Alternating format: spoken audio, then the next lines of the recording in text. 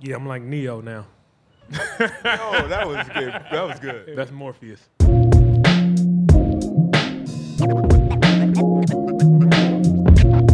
at this play on Giannis.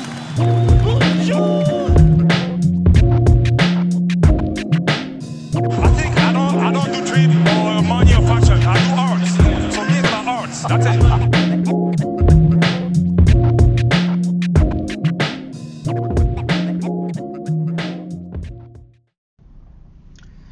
Good morning, everyone. Jurassic Views, Bryce Diamond, post-game morning devotions against the Houston Rockets. It is early morning, well, at least for me, early morning on a Thursday. I am preparing to go to Michigan this weekend.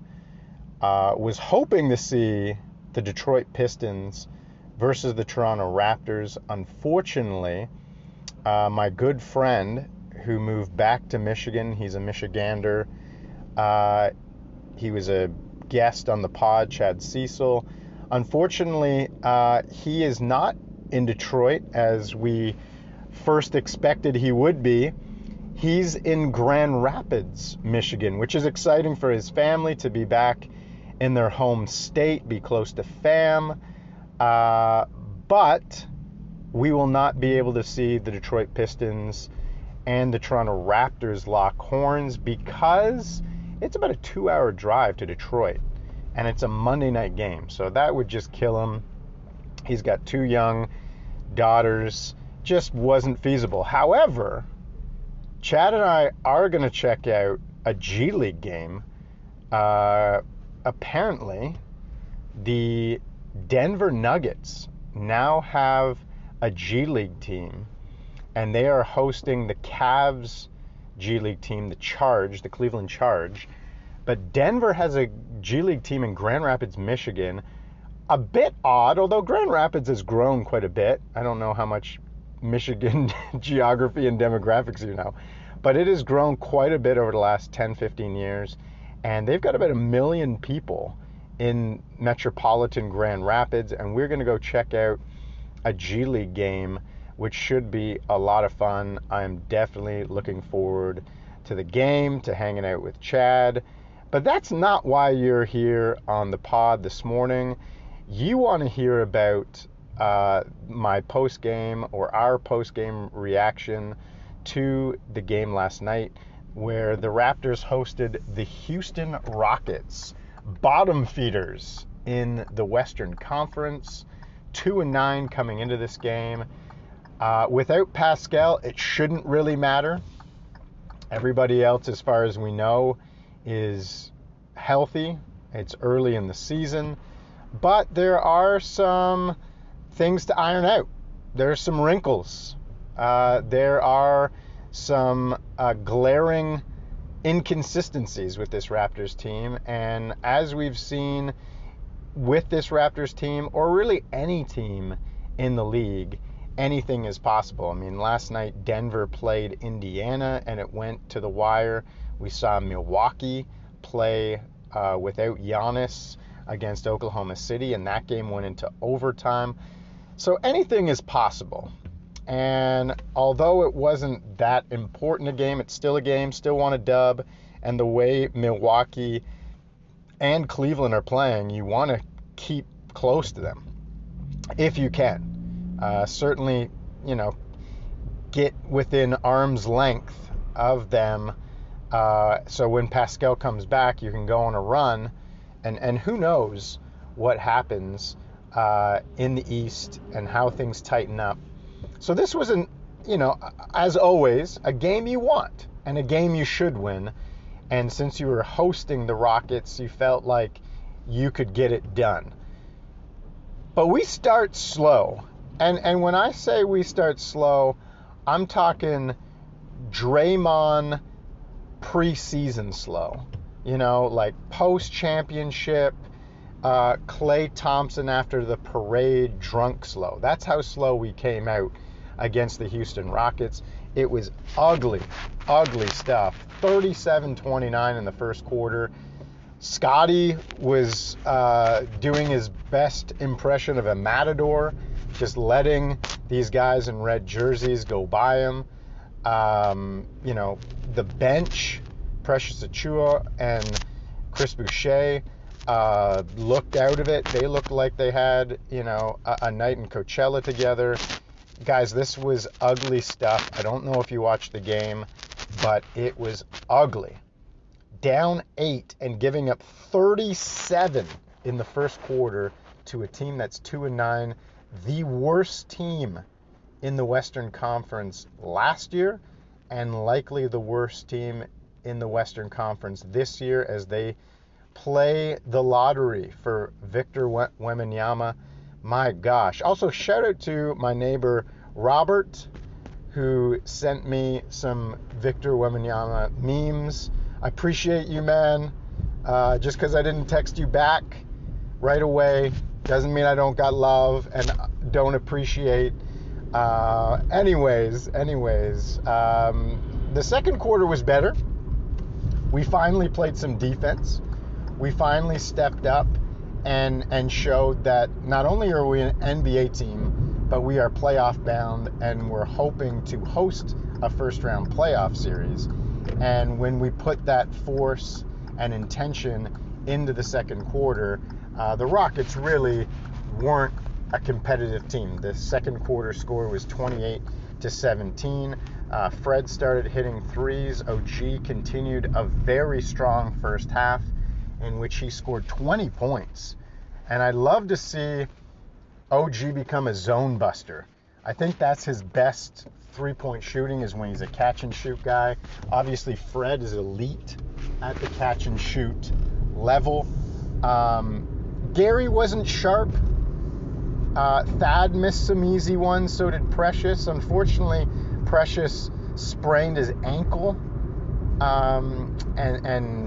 Hopefully we get some good news today or tomorrow that Precious is okay, that it was just, some swelling, some pain, but nothing significant, and he can get back for one of these next two games on a back-to-back, a Friday-Saturday.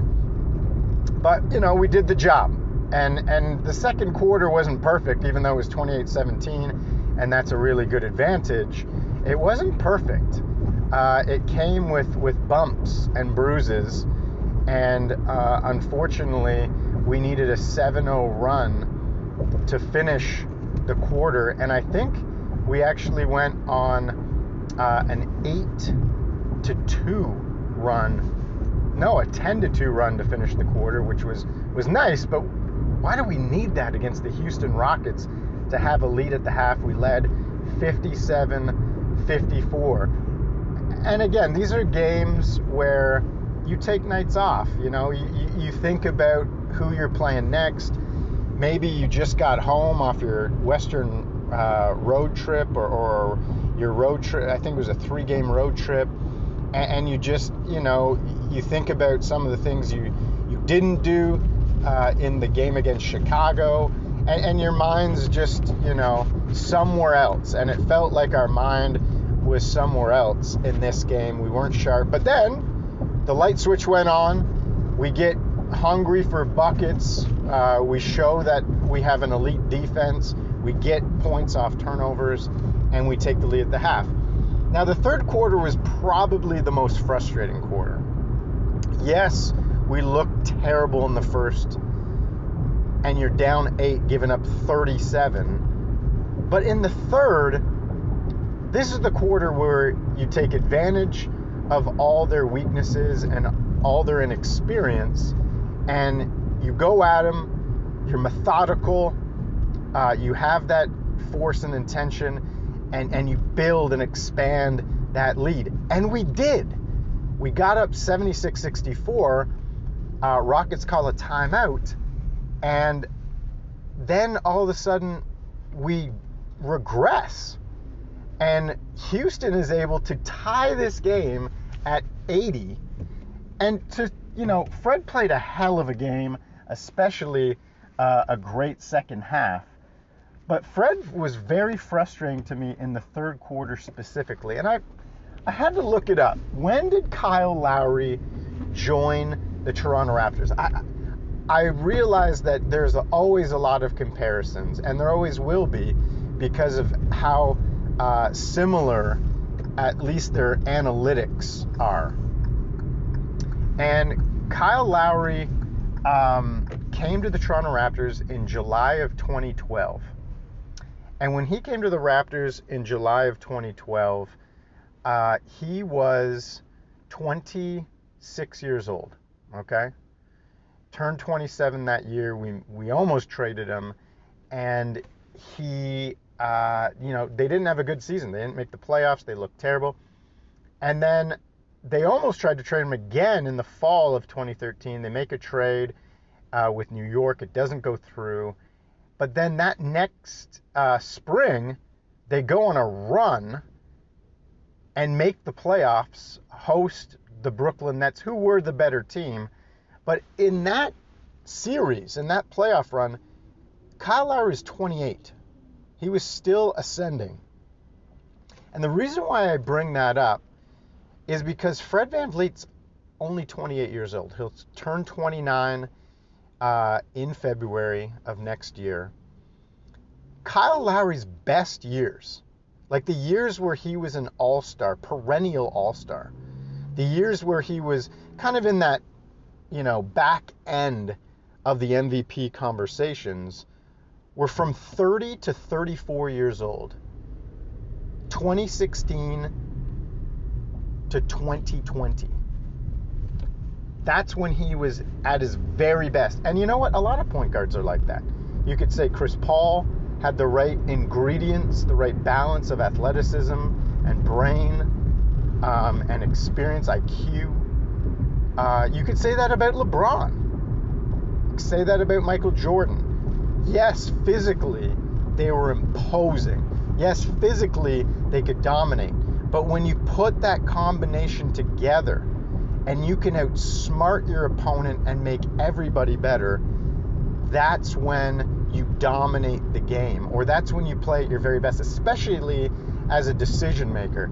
And Fred VanVleet's still learning the game. He's still getting better. He's still trying to learn how to be efficient. And, he's without Pascal Siakam, who takes a lot of the burden off him. And Scotty Barnes is still learning. OG's still learning. These guys have a long way to go. And so Fred, takes a huge brunt of responsibility night in, night out. Especially, it gets exponentially bigger without Pascal Siakam. And although I'm critical, and I do think he could have cleaned some things up last night in that third quarter to maintain that lead. And you wish you got a better game from Boucher and Koloko. You didn't. And so the Rockets, after being down 12 on the road against a very good Toronto Raptors team who are good at home, they get right back into the game and actually stayed in the game until about 5 minutes to go, when there was a little bit of breathing room from the Raps. And although it was close and there were some trading baskets, at the end of the day, the Raptors were too smart, were too knowledgeable, and too wise, and were able to make more plays and figure it out in clutch moments. Fred VanVleet had big shots. Otto Porter Jr., my goodness. This guy is so valuable to us, coming off the bench, a vet, a champion, a former Georgetown Hoya alum, and now a dad. And you can tell he's got that Fred VanVleet dad-like confidence.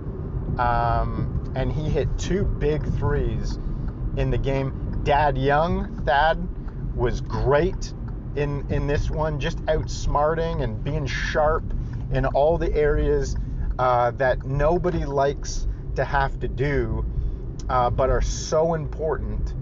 Kind of like getting a win against Houston, so important, but nobody really wants to go and play Houston. They want to battle the bigger clubs, and that's what pros do, and that's what professionals are able to do night in, night out.